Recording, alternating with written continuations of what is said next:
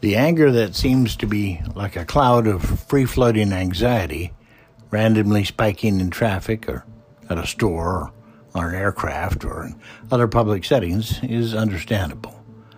Not only has life been fundamentally altered by a virus that has killed 4.91 million people, but we've been lied to, misled, and since things have been put on hold, literally robbed of time in our lives.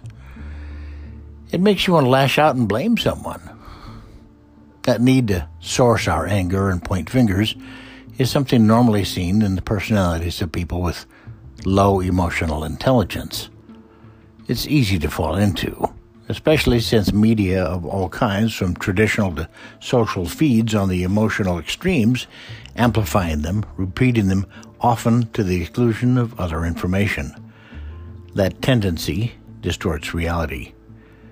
But we've also had triggers and a kind of public permission from people in positions of authority whose behavior in the last few years has been anything but respectful. We have come to the collective conclusion, or many of us seem to have, that the louder, more angry, more profane, more insulting, more violent we become, the more things will improve. Except for the fact that that has never been true. It never will be true.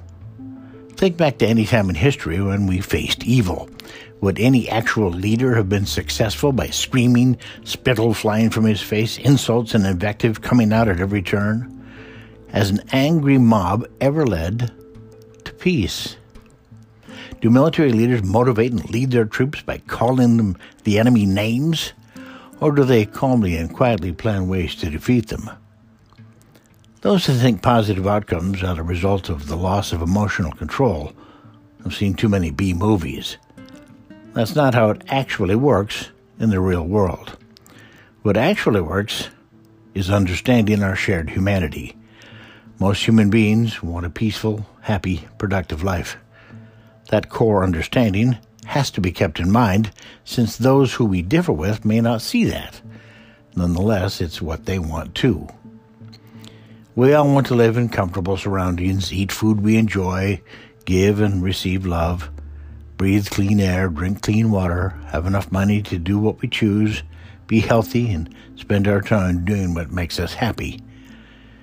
If you had a neighbor who came to your back fence and shouted profanities at you, always seemed to be complaining, or who bragged about his money, talked about how hot his daughter was, and more, you might find that pretty objectionable. Yet those kinds of things have now been made publicly acceptable. We all have permission now to be crude, insulting, creepy, and weird. I'd urge you to think again. We really don't. Largely because our shared humanity is far more important than anyone's individual right to be an ass.